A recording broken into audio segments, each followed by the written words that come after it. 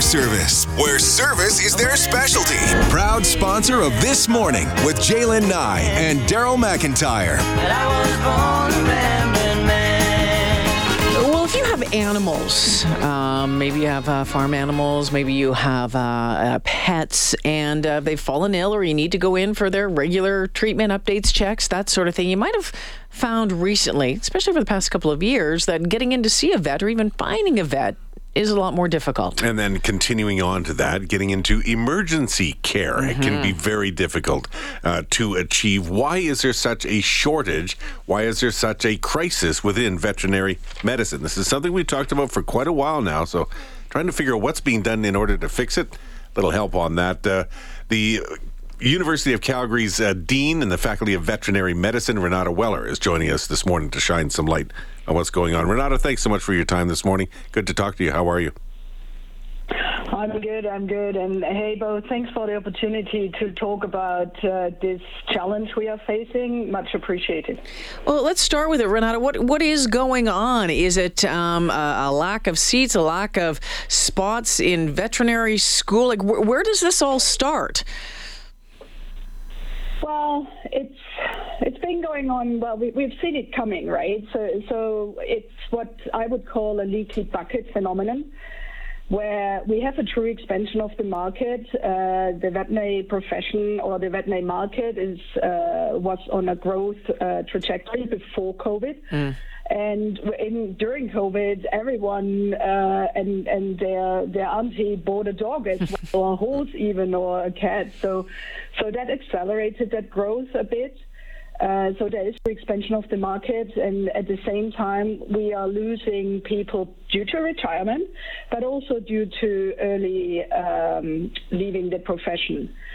So premature, people that leave their profession prematurely. And why would they be leaving prematurely? Is there a burnout level? We hear that so often in people's medical care. We're hearing the frontline workers are burning out and leaving. Is it the same in veterinary medicine?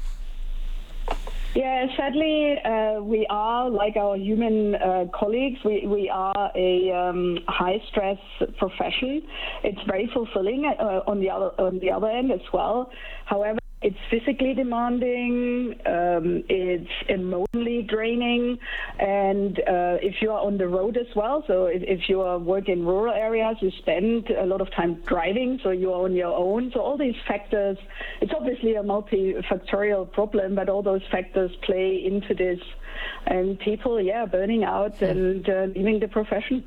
So, Renata, we know that there's only, one veterinary medicine program in Alberta, that's at the U of C, and last year received some money from the province to add about 100 students by 2025.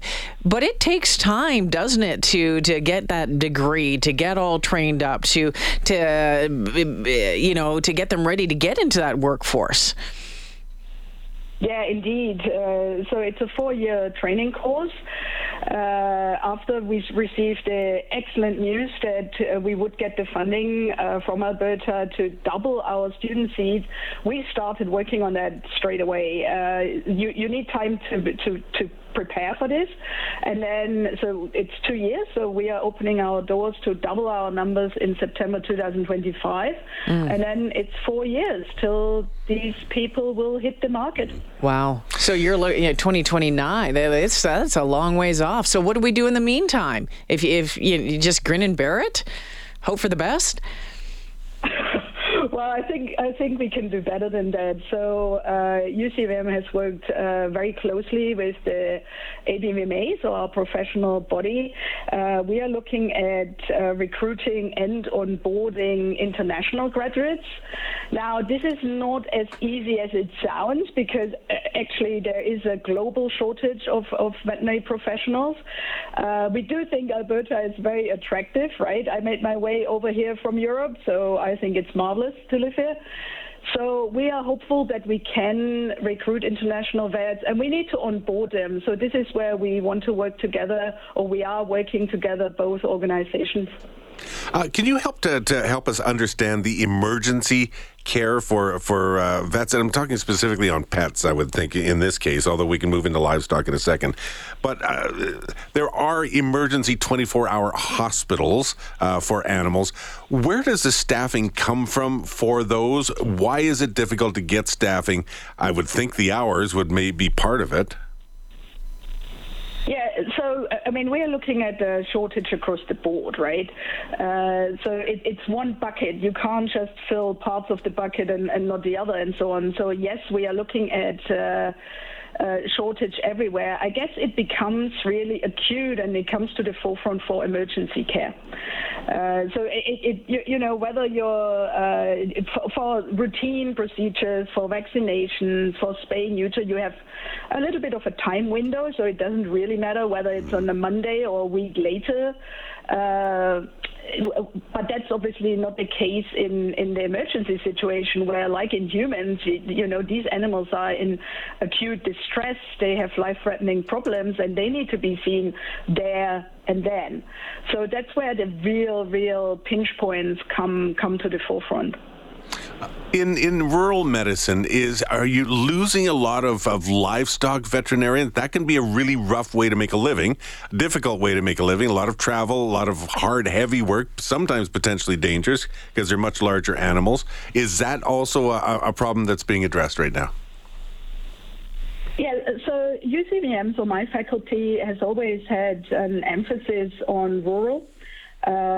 So we have probably the highest percentage of students coming from rural backgrounds, and obviously the likelihood that they go back there is higher.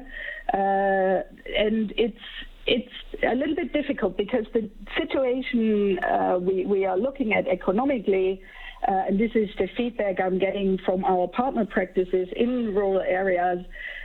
You need it all. You need to be the true James Herriot, if you might have watched these series or read those books, because in those rural practices, you need to be able to do anything. So you need to be able to look after livestock as well as small animals in literally within the same day. So this makes it demanding. As I've already mentioned, being on the road makes it demanding. It's a physically demanding job as well on both sides. Just to be, very clear. Yes, it takes some muscle to deal with livestock, but it also takes some muscle to get a 80-pound dog on a table. Well, Renata Weller joining us this morning. I want to thank you for making the time and shedding some light on the situation that we're facing here in the province. Well, not just in the province, but right across the country. Sure appreciate you taking the time this morning. Thank you so much. Jalen, could I make one more plea? Can I just ask people to be nice to their vets? Because I can assure everyone out there listening, we do our best. So yeah, just be nice to them. Oh, so are you seeing? Are vets dealing with abuse, harassment? Clients not being nice to them? I guess in any outward-facing profession that happens, right? I mean, any receptionist in whatever business can tell you that. Any doctor can tell you that. Any nurse. So yeah, we are seeing that and. Yeah, we are at crisis point, so please just be nice to us. We are running as fast as we can, and we are doing our best. Yeah, it's charged by emotion, too, right? People have this extraordinary emotion with their pets. Absolutely. You understand where that comes from, but still, agreed. Renata Weller, thank you so much. Appreciate your time. Thank you. Okay. Yeah. Bye-bye. Let's just be kind to everybody. Well, yeah, ideally, but you know the panic when you want to. I'm sure for anything, any kind of medical care, you worry and yet the emotion kicks into gear. But it's a tough way to make a living sometimes. Sometimes it can be a little expensive for people who are trying to pay for it, and it can be a tough job to do it.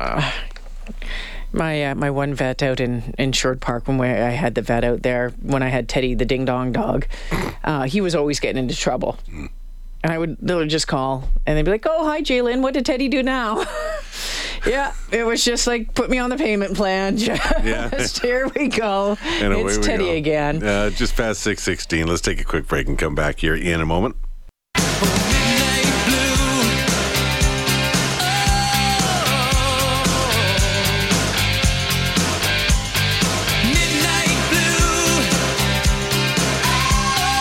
This Morning with Jaylen Nye and Daryl McIntyre. Supported by Abe's Door Service with 24/7 emergency service where you speak to an actual person. Visit abesdoor.ca. You start, thinking about vets and some of the stuff that they see, and, you take a look and you think about your dogs, your cats, whatever, the stuff that they get into, right? They find ways. They always find ways. Porcupines or entire boxes of fudge or boxes of brownies. And Gotta pack those away, put them behind a locked door. That's what we thought they were. And then apparently they can pick a lock. We had a dog once that learned how to open the fridge. Oh, really? Yes. We ended up having a whiteboard. We had to slide a whiteboard out and in front of the fridge so she couldn't get her nose in it anymore to open it up. Yeah. She ate a package of raw pork chops once. Oh, boy. Yeah. She got a Christmas log, those cakes and cookies with the whipped cream. Yeah. She got that one year. How about a brick of butter? That was a good one. That was a little messy. How about an entire package of bacon? So we'd gone shopping. We bought 2 packages of bacon. One to go in the freezer. Stuff on the counter. Got pulled away, whatever, left the room for a bit. Came back, putting stuff away. Went, I thought we bought 2 packs. Well, I guess we didn't. It was weeks later. So this was our house was a 4-level split. So we had a crawl space. Yes. In the the very bottom basement with a concrete floor. And it was it had to have been a month later. And we go, what is that smell down here? Our cat, whose name was Bad Cat, by the way, had scarfed this package of bacon, dragged it all the way down the stairs into the crawl space, and had been munching on it, but couldn't get through it all, apparently. And so half a package of rotting bacon, all because of Bad Cat. It's a Bad cat. Bad waste of bacon more than anything else, right? Well, what a waste. What broke your heart more, the fact that your cat ate your bacon or the fact that you didn't eat your bacon? And the cat was heard to say that was not a waste. Oh, man, oh, man. That same cat actually pulled a small roast out of the sink, too, and dragged it across a beige carpet. How big was this cat? He was determined. He was about an 18, 19-pound cat. Yeah. But his Bad Cat was Bad cat. determined. Foster the dog, she would get up the counter and get anything, right? We always had to push stuff to the back of the counter constantly. And there's that sound, you'd be sitting in the other room watching TV, and then you'd hear her front feet hit the floor. And you go, what do you have? Because you knew she was up on the counter. It's like, what do you have? We'd all jump up and what do you have? Yeah, she ate a lot. She got a lot of bread packages and ripped them open and ate the bread from the inside. With the Great Danes, you'll never hear the front feet hit the back of the floor because they just reach across and just feel, You hear their jowls hitting the countertop. I will say, and I know this is kind of gross, but they can drill a little bit. Yes. Like our dogs, we got a genetic lottery. We won that. They're not bad, but suddenly you'll go through and look at the counter and went, what? Oh, Duke, you've been resting your head on the counter again. It's been surfing. And it's just, We have... I've had that on my desk a couple of times. That's from you falling asleep and drooling at the side. Have you ever had like a mouth guard or retainers or anything like that and had to deal with dogs with mouth guards and stuff? What? No. What do you mean dogs with mouth guards? Well, like no, stealing them? Stealing them and eating them and destroying them. No. Oh, yeah. Well, Really? and again, it's our fault because, you don't put it in the plastic thing proper. You just think, it's fine. Oh, my gosh. The dogs we've gone through, like my mouth guard, I have to get a new one. Jim's mouth guard, he needs to get a new one. The kids, when they were living at home, Chase, his football mouth guards, his actual chew guard. It was like hundreds of dollars later. Heard a story just this week about a dog that ate a guy's hearing aids. So. Oh, my goodness. That's an expensive meal right there. It is. Why? What's the attraction, puppies? Because it smells. It smells like you. And dogs are weird. Animals are weird. Let's be real. Well, they're just not picky about what they eat. They like to roll and stink. Yeah. Think about it. Well, the worst I've ever seen was at the end of a salmon spawn. And then there's dogs love to just dig right into that. It's just... And it's gruesome. I'd rather they get sprayed by a skunk, to tell you the truth. Anything than that. Oh, my goodness. It's, well.